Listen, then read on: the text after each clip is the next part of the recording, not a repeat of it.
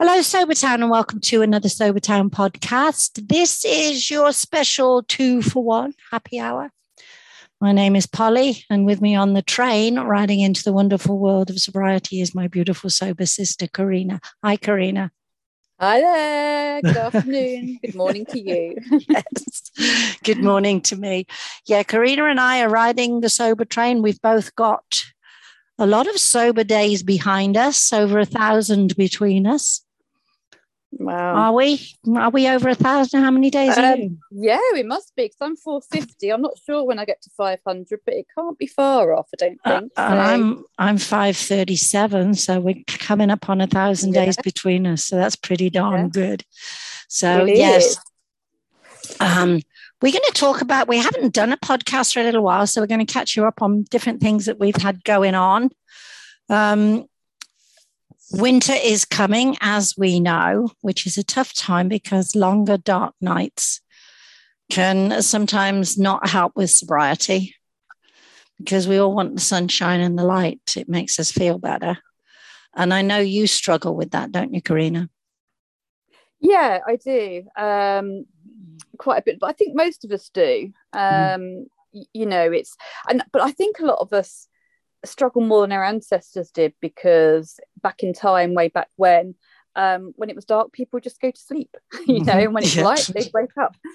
And now with this age that we have, with all the technology and even just the electric light bulb, we're sort of kind of forced to stay awake outside of those times, and we're changing our circadian rhythms, or whatever they're called. You know, those rhythms. Circadian rhythms, yeah, the circadian. I'm not sure how you pronounce it. Yeah, the rhythms. So it's difficult because we're going against what we were born to be, really, and do. But I have caught myself a lot lately of like, well, it's winter, so I'm going to be bad. It's winter because, you know, so I've tried to change my thinking quite a bit to, well, it's winter. Well, actually, it's not quite winter here yet. It's fall, and we've got a very late fall, or autumn, as we call it over here. A lot of our trees have been really green until this last week, and then the leaves have started to fall. So it's been quite a late one for us, really. And the sun's been shining here again today. It's a bit crisp and a bit cold. But actually, we can't go by the seasons so much over here now, because the weather isn't changing. But what I've been saying to myself, well, it's fall, it's going to be winter, it's going to be beautiful, it's going to be what it is, because that is natural. You know, the seasons are natural, and the same as light, night and day are natural. And so I've really been trying to go with that. So rather than telling myself that I'm going to be bad, because if I tell myself I'm going to be bad, then sure as hell I'm going to be. I've been trying to sort of tell myself that the seasons are fine. There's nothing wrong with the seasons. They are what they are. And catastrophizing. Is that what they call it? Catastrophizing. Catastrophizing. Yeah, I'm great at that. Yay! I'm great at making that snowball into a great big boulder. Winter doesn't worry me. I mean, I get to quite like it in a way, because especially in Texas, it's nice to have it a bit cooler. But even back in the UK, I never used to mind the winter. And I think you saying about it goes back to our ancestors. I remember, this is how old I am, guys. I remember at 10 o'clock every night, the test card coming on. Yes. And TV shutting down, and everybody went to bed. Yeah. And they played God Save the Queen, didn't they? Yeah, that was it. Yeah, they played God Save the Queen, and then the test card was on, and it stayed on right through most of the next day. They'd have the little Watch with Mother thing on, a little program around lunchtime. But then you'd get the test card again until the evening. So there wasn't much TV to watch when we were kids. And there was 3 channels, and it was all black and white. There was my God. I remember my very first black and white program was what I watched was Wagon Train. Oh, I don't remember that. No, you're not as old as I am. That's why. I remember Wagon Train. But I think maybe it's my mindset. I just think that winter follows autumn. You know, it's the natural way of things, and then spring will come, and then we'll be back in summer. It's like, that's the flow of life, isn't it? I mean, I'm coming into the winter of my life now. I mean, I've had my spring and my summer, and getting to the end of autumn with it, and I'm heading into winter. As anybody who knows me, I have snowy white hair, so I've even got my winter hair. But it doesn't, like I say, it doesn't really bother me. No. The change of seasons, because to me it's just a natural, one thing follows another. It's like Tuesday follows Monday to me. I don't worry about the seasons. And just lately in my sobriety, I am enjoying being at home and not really doing a lot. And taking a lot of that me time. And I've been reading different kinds of books because I am trying to move away from just the sobriety identity.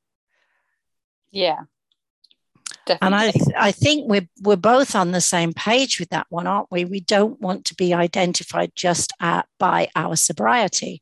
And I've said this before, we wear many hats throughout our lifetime, and even throughout a week, we will wear many hats. The homemaker, the mother, the grandmother, the wife.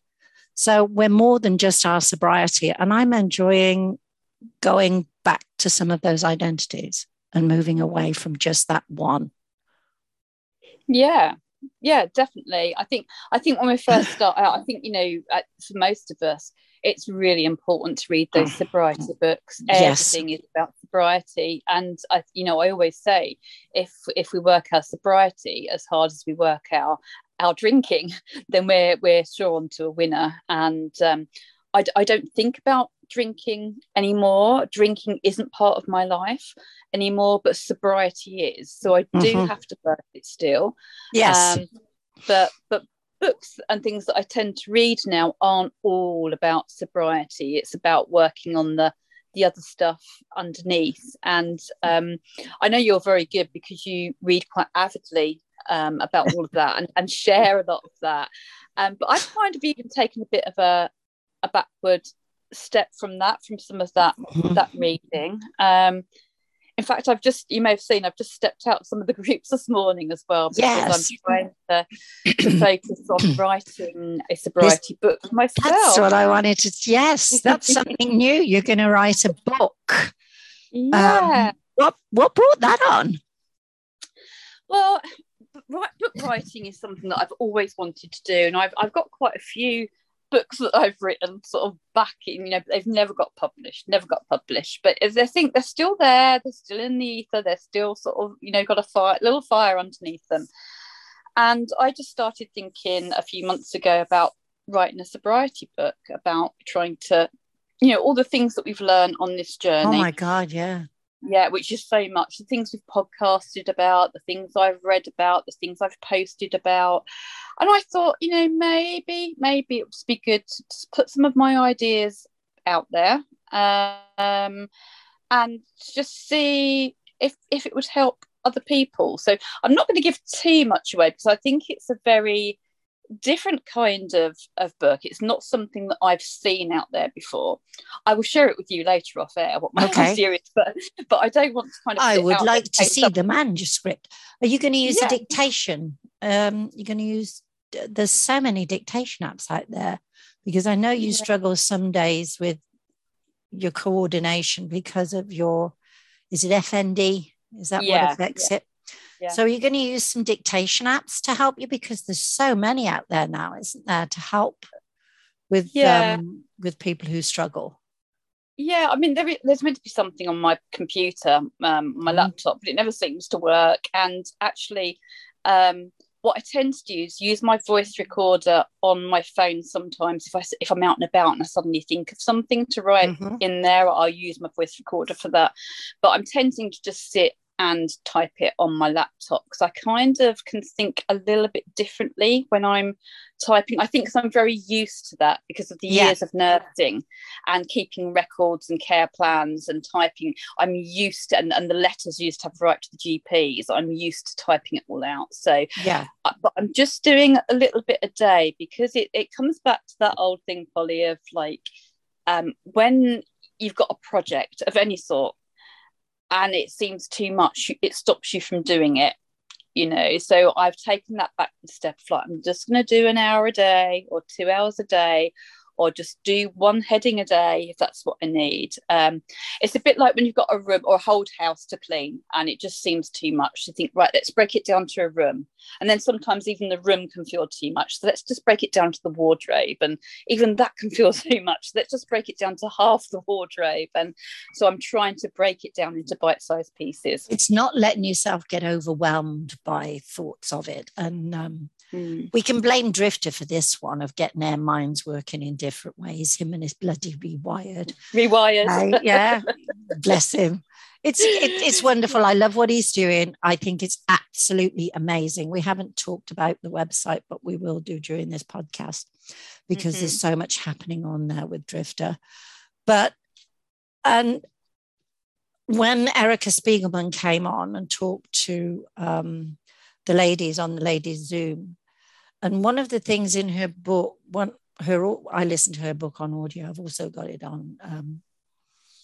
I've also got the book itself. And she said, if you want to write a book, she said, even if you just write 1 page a day, that's 365 pages of a book in a year. Yeah. So there's no time limit on these. Because if you start putting time limits on it, you're pressurizing yourself and you're putting yourself under so much stress. And I agree with you with breaking things down. And that's what we've done with our sobriety, isn't it? We've broken it down into manageable. The first few months of sobriety is just purely concentrating on not picking up the next drink. You know, I'm getting up this morning, I'm not going to drink today. You get through that day, and then you get up the next morning, you go, I did that day, so guess what? I'm not going to drink today. And that's how you do it. Right at the beginning, you take manageable little pieces that are not overwhelming, because when you try and do too much, people get overwhelmed and then they stumble. And we do the quit lit at the beginning, but then once we get through those first few months, we're still doing the quit lit, but we're also starting to examine ourselves a lot more. We start digging into ourselves. And we're even doing that in small bits. And we can be doing the same thing again and again and again. But each time you do it, you discover something new. It was like with me recently with the medication. I reached a point and I thought, I want to try this, but I wouldn't have been able to do that 12 months ago. There's just no way I could manage it. And I'm a great believer in common sense. And my common sense was telling me that was too much. Don't do it. Yeah. So I waited to a point till I thought I could, and I tried it. I will tell you, I was not that, I wouldn't say it was not successful. I would say it was a discovery, because I discovered I couldn't quite go with that, which means I am not quite, my mind and body are not quite ready to let it go. Yeah.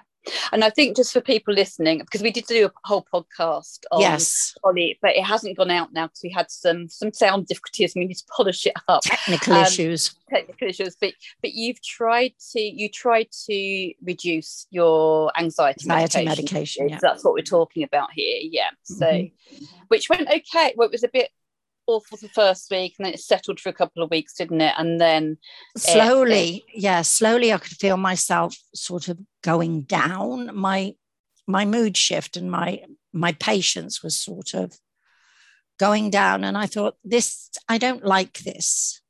And if I have to go back up, because all I did, anybody listening, what I did was I wanted to try and come off this it was quite a lowish dose. It was 25 milligrams of sertraline a day. And I reduced it down to half a pill. So that's like 12 and a half milligrams. The first 10 days were like, I talked to you about it. It was horrible. I hated it. Yeah. I cried. I was angry, but the tears and I couldn't talk to anybody without crying or without saying the wrong thing and without getting upset because everything seemed so loud to me. People talking to me, it seemed just so loud and too much. And I knew it was withdrawal. Like I say, I'm a great believer in common sense. And I knew it was withdrawal and I knew it was going to happen, but I didn't quite expect it to be quite like that. And you and I talked about it and you said, it's going to take a while. But then all of a sudden I seemed to level out. After about 2 weeks, I seemed to feel a little calmer. I got to a place of almost calm and I thought, okay, I can do this. But then all of a sudden I started to feel a deterioration. And whether that coincided with some deterioration with my husband, which he is, bless his heart, deteriorating. I don't know, but I suddenly felt this isn't the right time then. If I'm starting to feel like this isn't the right time. So I went back to the 25 milligrams and I've got to admit, I feel better. Whether it's all psychological, I don't know. Where they could give me a placebo for all I know, and I could think it makes me feel better. But I do feel better, and I will probably try again at some point, but I'm going to give myself a grace period. But good. Yeah, and good. I know you have been struggling the last few weeks as well yourself, haven't you? Yeah, I have, but I just wanted to say there that I am a believer in the medication, and I do believe that it works. There's lots of different schools of thoughts on antidepressant and anti-anxiety drugs, but I do believe in all that because it does make a chemical shift in our brain, and so that's going to affect us. It's going to impact on us as well. And like you just said, I think timing is key because I did reduce in the summer down on some of my antidepressant medication, but I'm not going to do it right now because I've been a bit overwhelmed. I've been struggling a bit. So I'm like, no, actually, let me get through the winter. Let me get into the new year and then I'll see what's what. And I think timing is key. And timing is key with sobriety as well. I really do. I really do believe that. I'm not saying that my word is right, but to me, timing really is key. It has to be the right time for people to give up drinking, and we see some people time and time again just getting frustrated because they're resetting beating day themselves after day up. after day. Yeah, and sometimes I think we have to step back and go, is this the right time for me? Am I doing it for me? Is this what I really want? And I think that can take the pressure off. Because I know also with you, when we did our last podcast, it hasn't been aired yet. I mean, hopefully it will one day when we get it. I'm hoping to get it sorted. Yeah, it was quite a good one. One of the things that you said on there that was you were hoping to then completely come off the medication, and you'd only just halved them, but straight away you were putting some pressure on yourself to sort of then try and come off, which wouldn't have been the right timing. So timing really is key, and we really have to look at that in the planning and preparation of things. But with myself, I've been feeling quite overwhelmed. We were supposed to do this podcast a few days ago, and thank you for taking a rain check. That's fine. I just woke up. We come first. At the end of the day, we come first.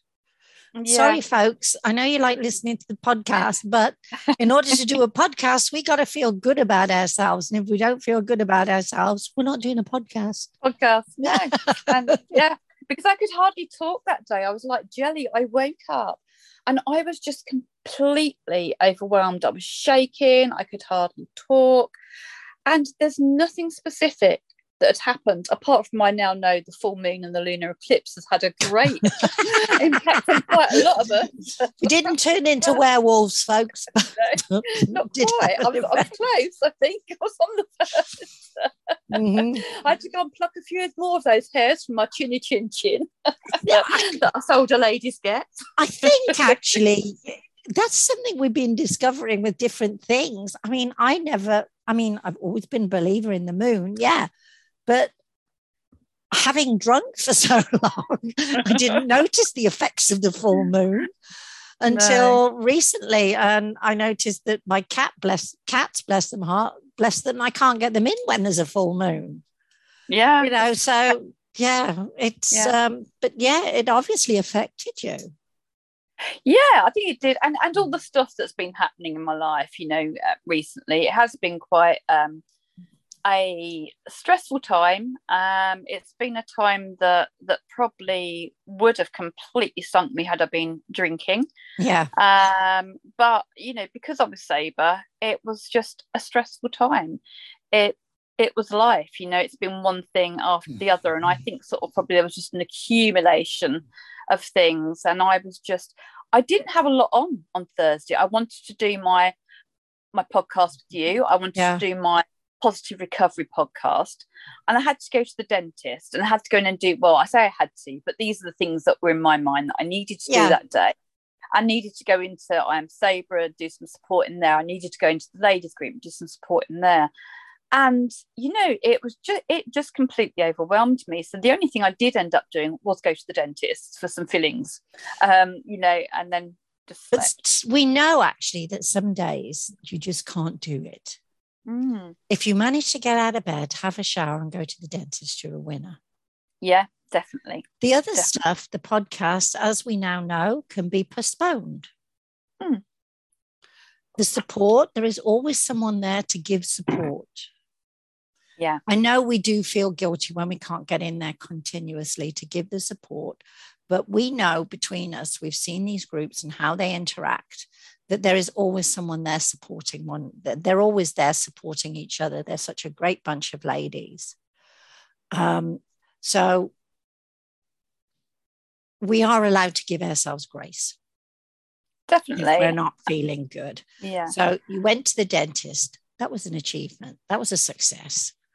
Because the dentist... That's done, because I could have quite easily just cancelled that, but I just have to get over my Atlas mentality. I'm not Atlas, I haven't got the world on my back. It's all about my altered thinking and that, and it's just about, I don't have to be there for everyone. I've got this, it's almost narcissistic, I think the world's going to stop spinning if I'm not bloody there. So I need to kick myself up the arse and go greener. We always think we're more important than we really are. Get over yourself, Karina. If I didn't come back tomorrow, I'd be missed, but the world would not stop turning. It would still go on. It was one thing I learned when Ed died, actually. It was we had what we call an alternative funeral for him because we didn't have a vicar. We never went to church. So why would a vicar come and talk at his funeral, pretending to know someone he didn't know? So we conducted our own. So we had what they call a celebrant. It was a non-religious service. And she said, it doesn't matter what goes on today because the sun will set tonight and then the sun will rise tomorrow. Yeah. If you're here, fine. If you're not, the sun will still rise tomorrow and then it will set tomorrow night. The world does go on. It's true. And, those of us that have lost people close to us, moms, dads, partners, whatever, we know that the world goes on. The world keeps turning. Yeah. We are missed in our own little world, yes. But it still goes on and people still get on with their lives. And I know that at some point I won't be here. But hopefully I'll have left a little bit of a mark around behind me. And hopefully they'll remember me with a smile. Remember me fondly. And I'm not getting morbid, folks. I'm being realistic. And I think that I don't know. I just, it's the way I am. I think it comes back to that dash that we talk about from that Yes. podcast, like not podcast, that sort of, TikTok what I saw that Yeah. time. It's, the date of birth, the date of death, the dash in between. That's it. That's your life. And we need to make it a good one. And we had a stark reminder of that yesterday. We had a really nasty experience now, actually looking back on it, that we were in the car and Andy said to me, look at those bricks on the other carriageway on the opposite side of where we were. They're big. I mean, I'm talking big bricks. They were 4 times the size of normal house bricks. So kind of breeze block size. Yes. Like solid concrete, like solid like bricks.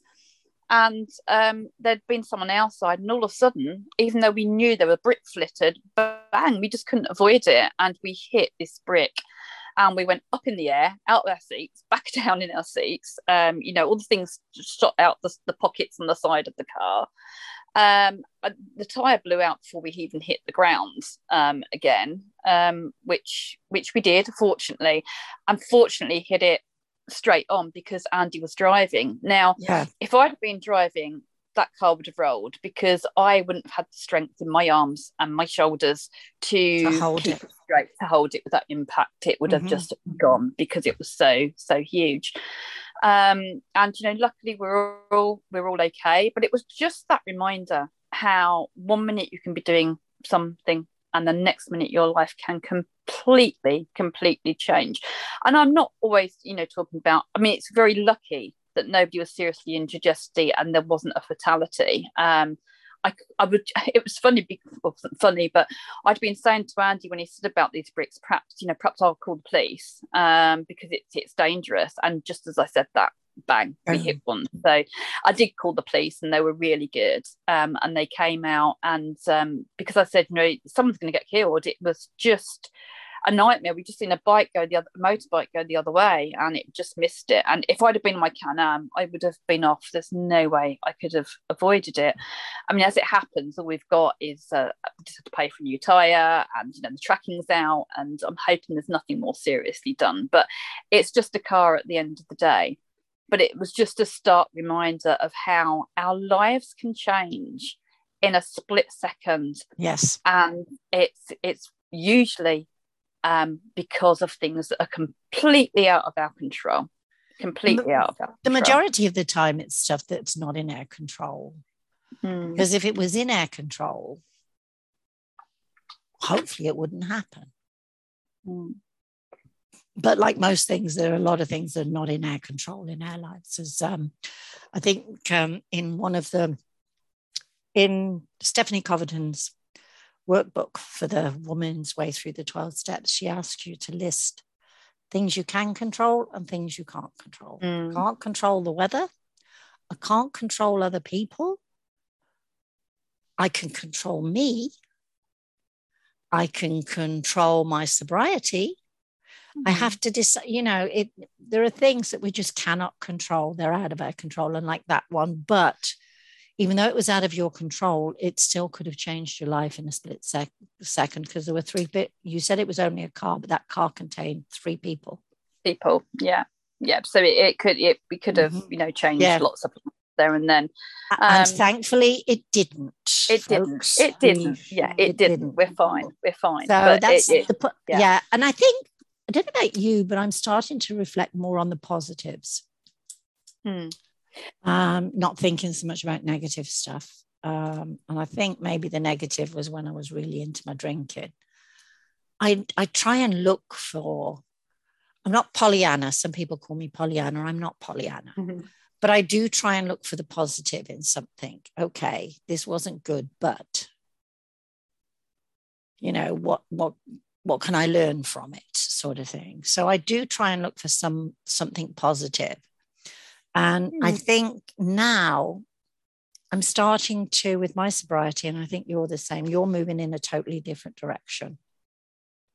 I think we all are. We get to a certain point because this journey, you go through the journey and you come back full circle, but then you go through the journey again in a different way and come back full circle.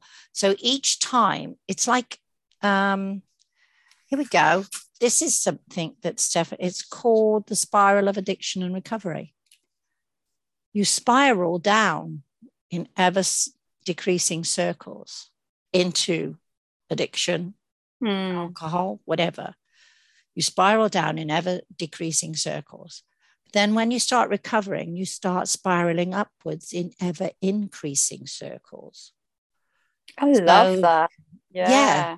It's do you know what I visualized then when you said that spiraling down? I saw them, one of them eddies, are they the whirlpools? Yeah. And it was almost like a whirlpool going back down, and then sobriety of it going the other way and spitting us back out into... Well, anyone who goes to her website can, or on her book, you can see it. She does a diagram of it. And like I say, you start with the large circles as you're spiraling downwards. It gets ever decreasing till you get to that point, like we did, where you think, can't do it anymore. I really cannot do this anymore. Yes, this is it. This is the end. So it's either the end of me or it's the end of the alcohol. It's not quite the end of me, folks. I've still got stuff to do. So it's the end of the alcohol. So then your circle starts getting bigger and bigger and bigger. And it's like I say, we go through ever increasing circles in the journey. And as the circle gets bigger, we're moving further and further away from whatever we were addicted to. I love that. Yeah, I love that idea. And I love also what you said about Stephanie Covington and the areas of control, because with me that is something that is huge. I think acceptance of situations and control, accepting that hula hoop that we're sitting in or standing in, that's our area of control, and I'm sending you all lovely great big glittery sort of hula hoops out there to sit in or whatever color you want, just pick your color, those areas of control. And also something else I was going to say then, and my mind just gone positive, being positive, seeing the positive stuff. Like yesterday it was horrible, but it reminded me how precious life is. And I hugged and cuddled and said, I love you a whole lot more after that. And the other thing about, you're saying about how I've been over the last few weeks, I'd also caught myself with like, oh, my bloody back, it's really hurting, and my legs keep collapsing, and my hips giving me pain, and this and that, and blah, blah, blah, blah, blah. Well, I was telling my body how crap it was. So how's my and it was believing you. How's it going to respond? Going to be, well, sod you, So now it's funny, and I've been telling people this, and they look at me as I'm absolutely crazy, which of course I am. Everyone knows I am. I'm Dotty Pot, and that's fine. But I've been walking around going, oh, Nese, I really love you. You're really great. You're helping me to walk, and hip, you're great. Yeah, you're really helping me to keep moving forwards and keep on my 2 feet. And back, you're keeping me out of a wheelchair. You're doing a great job, I'm positive affirmation. But like I say, I've moved further and further away from the Quit Lit books, and one of my, I love this book, which is the Brené Brown, The Gifts of Imperfection. I go back to this again and again and again because I love it. But one of the things I truly believe in is that whatever emotions or whatever you tell in your mind, you feel in your body. Definitely. So you do feel emotions. So if you're feeling stressed, you get the sweaty armpits and all this. Emotions manifest themselves in your body. Yeah. So when you get that real happy feeling and you feel like you're going to burst, you feel it in your body because your mind and your heart and all your emotions are all linked. So like you keep telling yourself, yeah, Nese, you're doing a grand job for me. I love you. It's positive. And if I being happy, you don't just sit there and wait for happy to come. No. You have to work at being happy. You have to look for the happy, and there is always a happy. I've just had a cup of tea. It made me happy. I think also working through and I'm not going to call them negative emotions, because emotions are there for a reason. They're there for a reason, and anything that is when you're reacting in a correct way, it's a positive emotion. If somebody dies, you grieve, you feel sad. That's positive. It's not positive to be going around laughing about it, although some people do, because they have that reverse reaction, don't they? My brother's terrible because he can't cope with things like death and that, or being in churches and things. Like at weddings and funerals, he'll just laugh, and like me and my mum would then be off laughing when we're trying not to, because he just can't cope with that emotion. That's the way he deals with it. But I go by the vibe. But I think sort of, by working on those other emotions, working on all the baggage and all the stuff, we've pulled off our comfort blanket. It's all exposed there when we stop drinking. And by working through those emotions and where they're coming from, what's stemming them, and working at forgiveness and acceptance, because we can't, people say forgive and forget. You can't do that. You have to go through the anger, the resentment, the sadness, the whatever, to be able to get to the stage of forgiveness. But when we've worked through that, then the happiness comes much more naturally, because we're not carrying all this stuff around with us, are we? We've been carrying around for years. Well, it's a huge weight. Emotion is heavy. Emotion. We know that happiness and joy is a light emotion. It makes you feel lighter inside. And when you've got the anxiety, the sadness and grief even, it's a heavy emotion and you feel it. And it's almost like you can't lift yourself up. And I think a lot of the time when we're drinking heavily, this is just my perceptions, folks, please do not take my word for it. I'm just ordinary everyday Polly.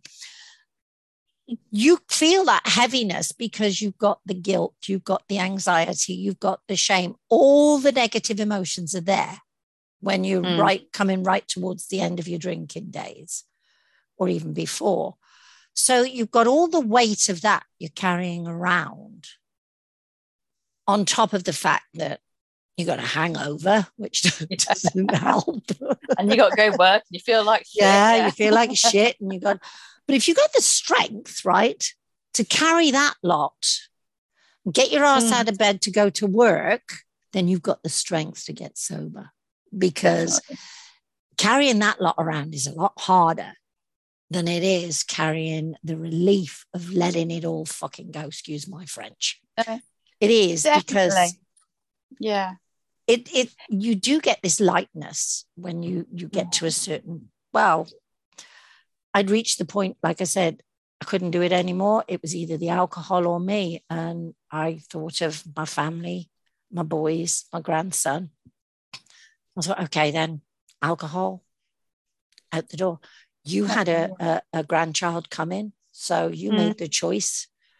Yeah, and those little fellas that come into our life make it is, yeah, definitely, and it's just, they bring you so much joy, and I'm so glad that now I have that joy. But it's so true what you said. Initially it's hard work.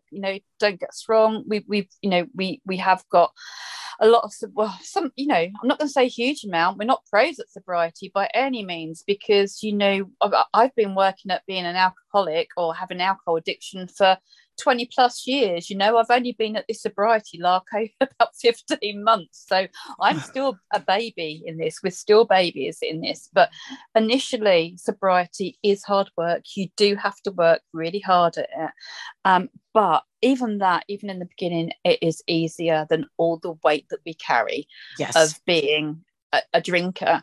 And for everything, we're just burying, we're numbing, we're anesthetizing all those feelings, and then we come out of anesthetic and they're all still there, so we'll just numb them a little bit more. And it's hard work. It is hard work burying all that stuff, but it gets easier the further you get along. It gets easier, and as you say, it's changing. It's an ever increasing circle. Connection, we always say, is key, but there are times that both you and I have found that you have to take time out to connect with you. You have to connect with Polly. I have to connect with Karina. We can connect with each other, okay, but sometimes it's harder to connect with ourselves. But also we give a lot of support, and that can be very emotionally draining at times. And a lot of our ladies who are in there supporting each other, they will probably say the same thing. Some days you just haven't got it. It's as much as you can do to get yourself through that day, So to help someone who's struggling it's just not there. So those are the days you have to step back. And some days, and I said this in a Zoom this week, I feel some days like, here we go with your book, like writer's block. I just haven't got the words for people. You know, that the words just won't come for me to give them the kind of support that I think they should have. And so I find on those days, I'm better off not saying anything rather than say the wrong thing. But it does come and you think, I haven't got it. No. I need what I've got for me today. I can't give this away. And you know, sometimes, well, I think there's two things there. Yeah. One of the things that I knew for years that I did, even before I got sober, but it's something I'm still working on now and working every day, is that, you know, one of the things, you know, I was a mental health nurse 37 years and I loved it. But what that did for me was help me focus on everybody else's problems. And I didn't have to look at my own. And I knew that even when I was nursing, that's what it was. And, you know, that's the same thing with some support you give in sobriety, is you have to go, whoa, hold on a minute. I'm doing all this, but actually it's stopping me working on my own stuff. And I need to take a break and I need to work on this. So that's one aspect of it.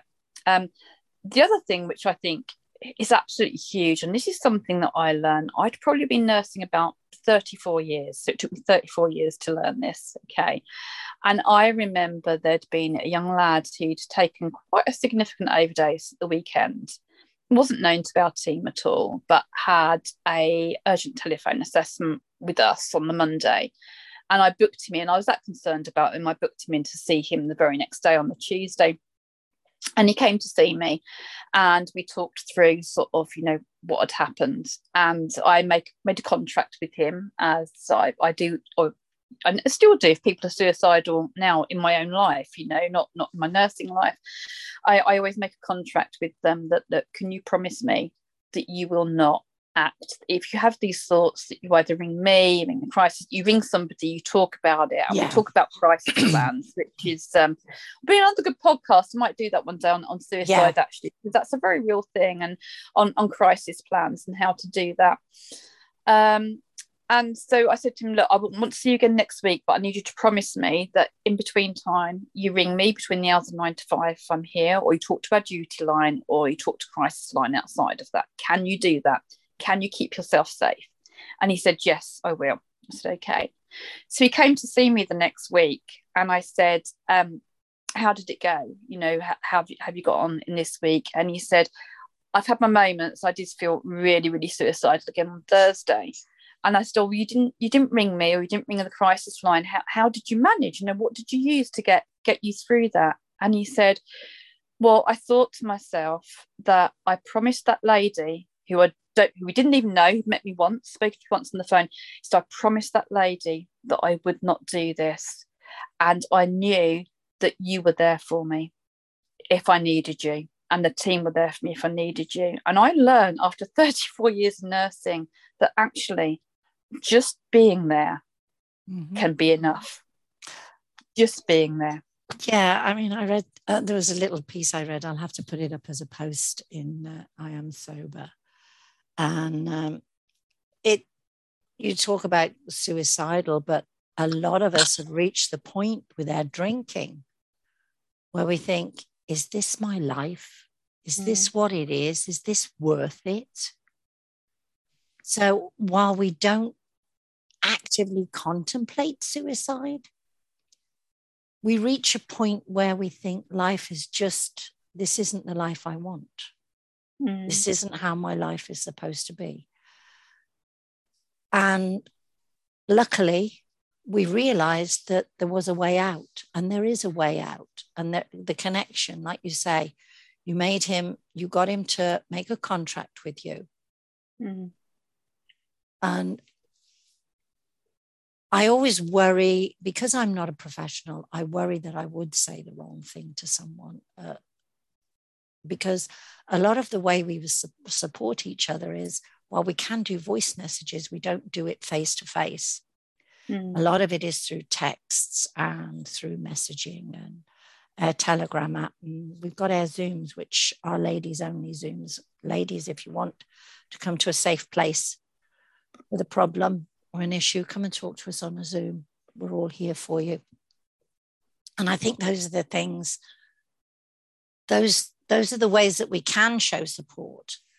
But like I say, I worry sometimes when I haven't got it for anybody else, that I'm back to this thing of letting people down that you were on about earlier.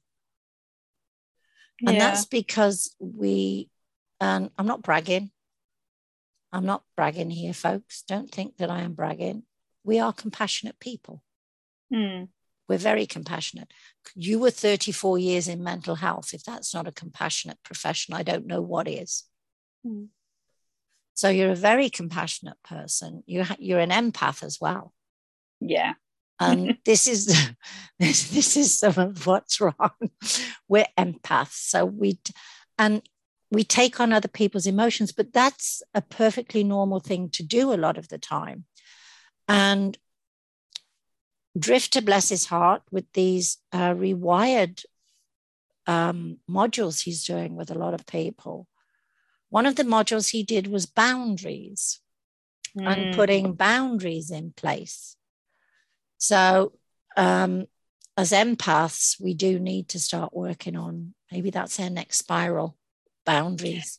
I've just started on that bit this week, actually. That's just something I've started on, because that's been another thing with me, with like my body is changing at the moment. I am struggling a bit with the FND, which is possible. I know stress makes it worse, and there has been an awful lot of stress in my life the last few weeks, you know. Also, folks, Karina had Andy not very well a few weeks ago, so that was stressful on top of everything else. So he had sepsis, but you know, I was sober, got him to hospital in time, we got him sorted. But you know, you start thinking of what if I hadn't been, and it was weird because the day before I'd started putting down boundaries, and I nearly came home because we were down at Here's, and I nearly came home here because I'm like, no, I've had enough. but there was that knowing, you know, thank goodness for Glennon Doyle, that Untamed. I was listening to my knowing of like, you can't go home, because if you go home, you're not going to be free, because you're going to be trapped worrying the whole time that he might go into sepsis, because he was neutropenic, he had no white, or neutrophils were very, very low. So it was a possibility, and there was just something about me that, you know, in my guts, I listened to it said stay. Intuition. Yes, instinct, intuition. Yeah. I stayed, and we got into hospital. If I hadn't, he would have died, most certainly. So I've kind of been dealing with that and the emotional stuff of that. So I know, you know, things have been pretty bad, but a lot of my stress actually at the moment is other people's stuff. I think it was just me sitting in my little mobile home, not having to worry about the rest of the world. You know, I'm not talking about the Atlas world of sort of, you know, everybody else that I have virtually, but just, you know, my little lot that are actually here next to me. Yeah. You know, if I didn't have all their stuff to worry about, I'd be okay. I'd be rocking it, you know. But I just say, as empaths, as mothers, as partners, as daughters, as sisters, you know, as aunties, we have, as friends, we have all that other stuff that we take on too. So I have started setting boundaries this last week, because the stress affects me with my FND. Yeah. I saw a beautiful video of Arthur, my grandson, trying to walk. And he's been here this weekend trying to walk as well. It's been wonderful, but it's kind of bittersweet, because I look at him and I think, yeah, that actually is me. You can see the concentration in his face of the moving the foot, putting it forward, you know, the next one. You can see all that in the video, and I'm like, that is what people with FND or functional neurological disorder have to do. People with multiple sclerosis and things like that have to do that as well. You know, you have any connection of the neurological system, any issue there, you have to think that through. And whereas I thought I'd rewired and retrained, it's been difficult the last few weeks, but it's okay. It is what it is. But I then get frustrated myself, because I can't run around being the empath, doing everything emotionally for people, doing everything for people physically. I can't do it. But people expect me to carry on, because I always have. If you give, they take. Yeah, and this comes back. There are two words there. One of them you said earlier, boundaries and acceptance, accepting our limitations. And it's like, I look at things now and things I used to do even 5 years ago. I look at my limitations because I'm getting older and I think, that annoys me. I can't do it anymore. And then I think, well, you are older, you've got to be gentle with yourself. And back to this, we're not superwoman. No. We are not. And this isn't just women, this is men as well. We can't do everything for everybody. And when we're absorbing other people's emotions, we're putting them on ourselves. And here we go back to that pretty great rucksack full of rocks of everybody's emotions bringing us down. And I don't know about you, I'm at a point now where I don't want that. No. I like the lighter side of life now. I don't want the heavy back. Maybe that's because I'm older and I don't want to go back to all that kind of stuff. Maybe it's because we're further along in sobriety. And you saying we're still infants in this. People who are early in sobriety, please be patient with yourself. Do not have unrealistic expectations. For many of us, it took about 20, 25 years to get to the point of, I can't do this anymore. It's going to take more than 2.5 weeks, 3 weeks to feel better. Yeah. We're both, between us, have got 1,000 days and we're still learning. It's an every day. Yeah. There's an expression in AA actually. This is the one course you never graduate from. You never graduate from this. You are always in recovery. And you always work it, but there's a way to work it that doesn't bring you down. Yeah. And what you're doing, being drunk. Yes. And what you're doing is one of the ways is to put in the boundaries. Some boundaries are hard, especially with family, and especially with our children when they need us. Those boundaries are hard. But with others, we have to learn to put boundaries in. I'm still learning. And folks, I'll be 69 soon and I'm still learning, so it never stops. I think I will always be an empath, but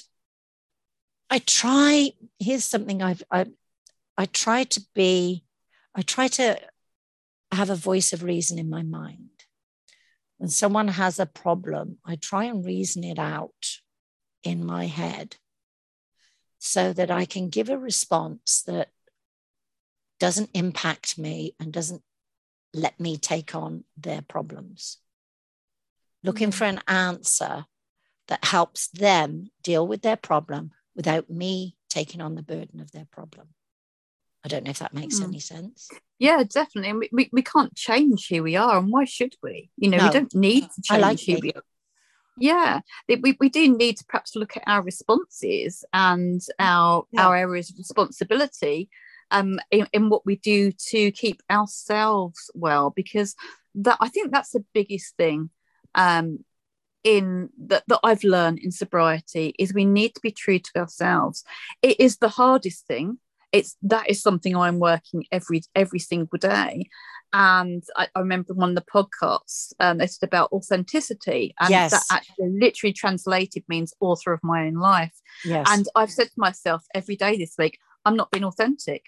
I'm not writing my book. Everybody else is writing my book and my story right now, and I don't like it. That bit. I'm the author of my own story. And it's like, you phoned me the other week and you said to me, are you all right? And I said to you, do you want me to tell you a lie or shall I tell you the truth? And we'd just done one of Drifter's rewired Zooms on authenticity. And during it, I mean, it's when you're talking with other people like this that you have these aha moments. And I thought, do you know what? I'm not my authentic self when I keep telling people I'm fine, I'm fine, I'm fine. When I'm not, when I'm tired, when I've had enough, when I just want to switch everything off. And I need to learn to say, no, I'm not so good today. I need to be quiet. And when we say, you said about earlier in a little while ago about we want solitude. We don't want isolation. No. There's a difference between the two. There's a difference between solitude and isolation. Brene Brown does a great piece on it.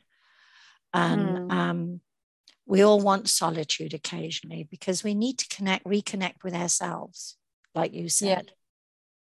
And to do it, we need a little bit of peace, folks. And if you need peace, I mean, I know it's hard when you've got mothers with young children, it's hard to find that quiet time.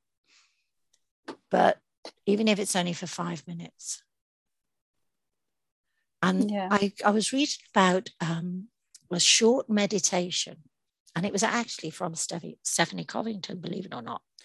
When you're feeling overwhelmed, you sit comfortably in a chair, feet on the floor, so you're grounded. And you close your eyes and you hold your hands out, palms up.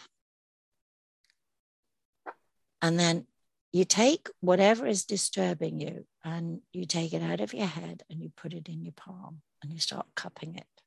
So if it's sadness, put it in your palm. If it's a bit of stress, put it in cup your hands, start gathering it in. After a few minutes, when you've done it, turn your hands over, palms down, let it go, and just let it go. And I tried it, and I sat there with my hands cupped, and I was thinking about things that I could not control. And I was putting them in my hands. I mean, I cannot control what's going on with Dan. I can manage it, but I can't control it. So different things like that. And then just turn your hands over, let it go. Take a few nice slow breaths and then open your eyes. And that doesn't take more than a few minutes. You know.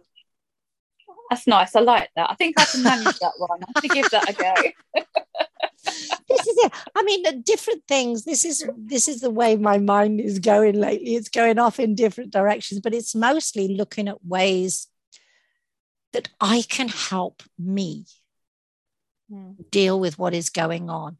And yes, Dan is not getting any better, and he's not going to get any better, bless his heart. There isn't a miracle cure for this. You've got FND. So this is something similar. It's what they call CIDP, which is chronic inflammatory demyelinating polyneuropathy, which means all the myelin around his nerves is breaking down. So his brain isn't getting the messages to move his feet. And his poor hands are curling in. Little things like this. But we're managing. And while some days it's hard, it's easier sober. Definitely. It's easier sober. 100%. I mean, I would get impatient before. And this is horrible to say, folks, but I would get impatient.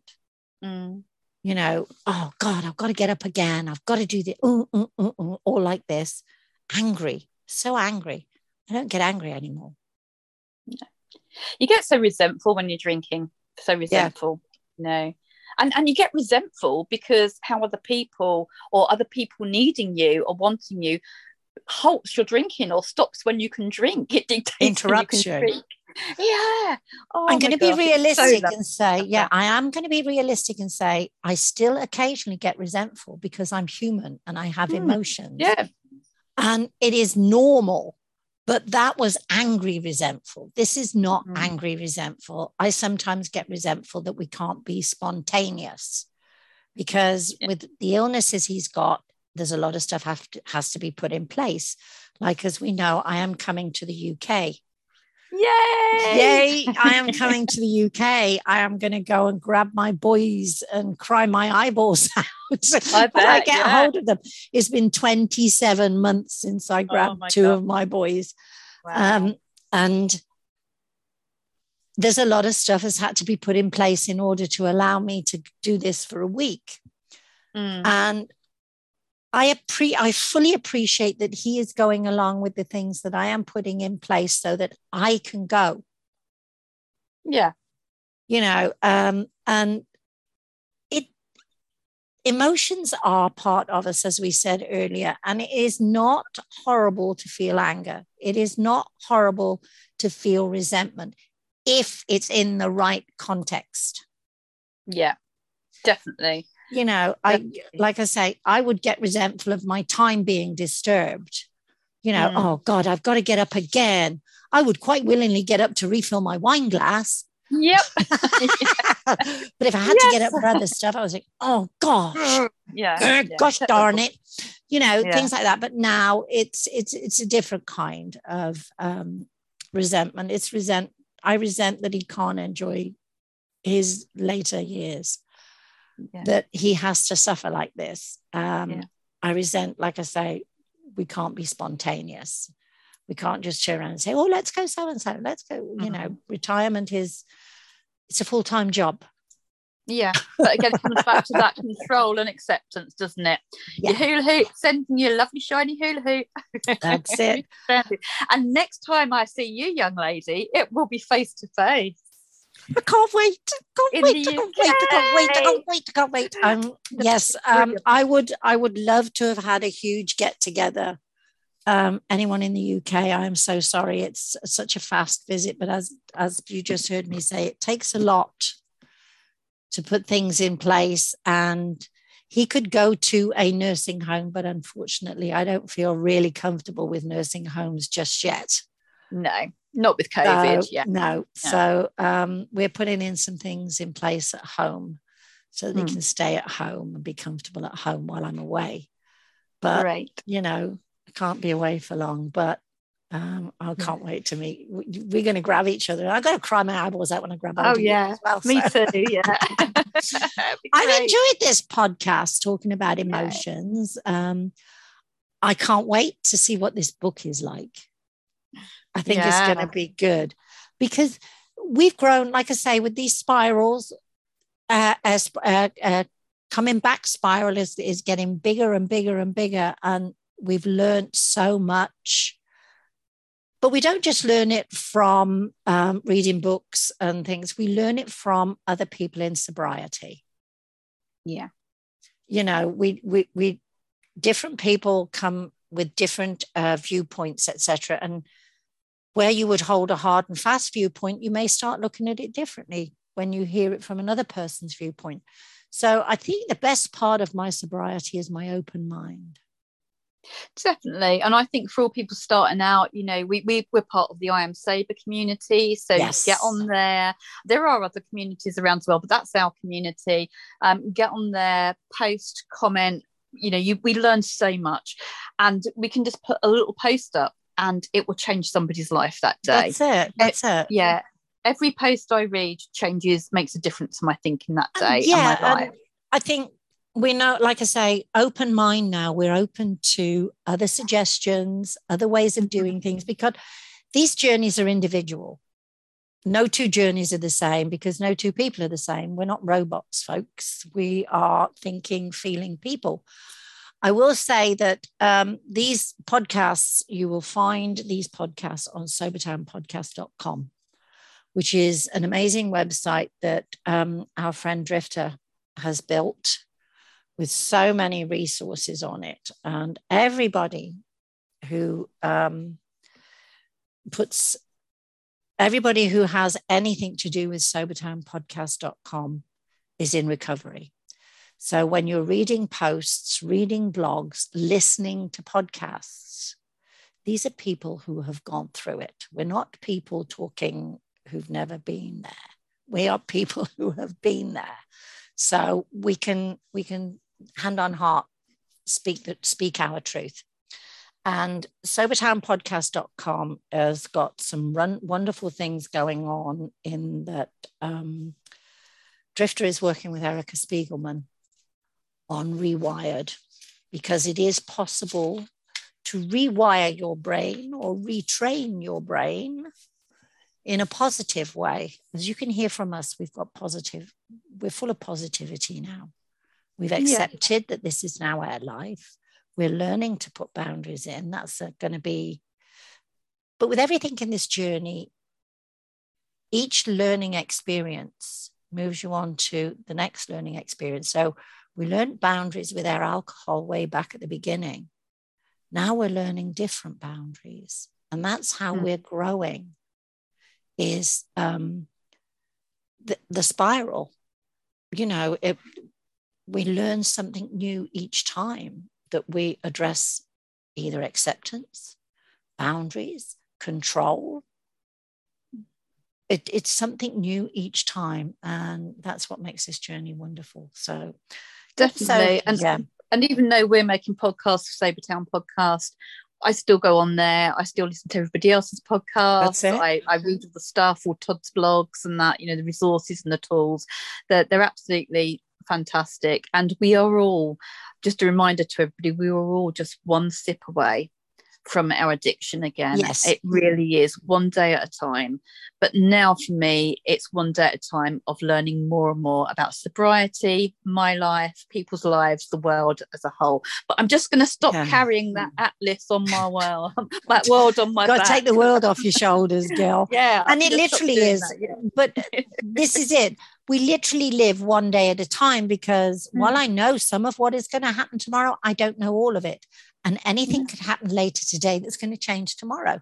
So, you know, I can't, there are things I can control. There are things I can't. So we only ever have now. That's all it. We have is now. And I think learning to live in the present. Definitely. That's been huge as well. Eckhart Tolle, as you know, or told, has been huge for me, like living in the power of now. You can go and listen to that on YouTube. It's 7 hours long.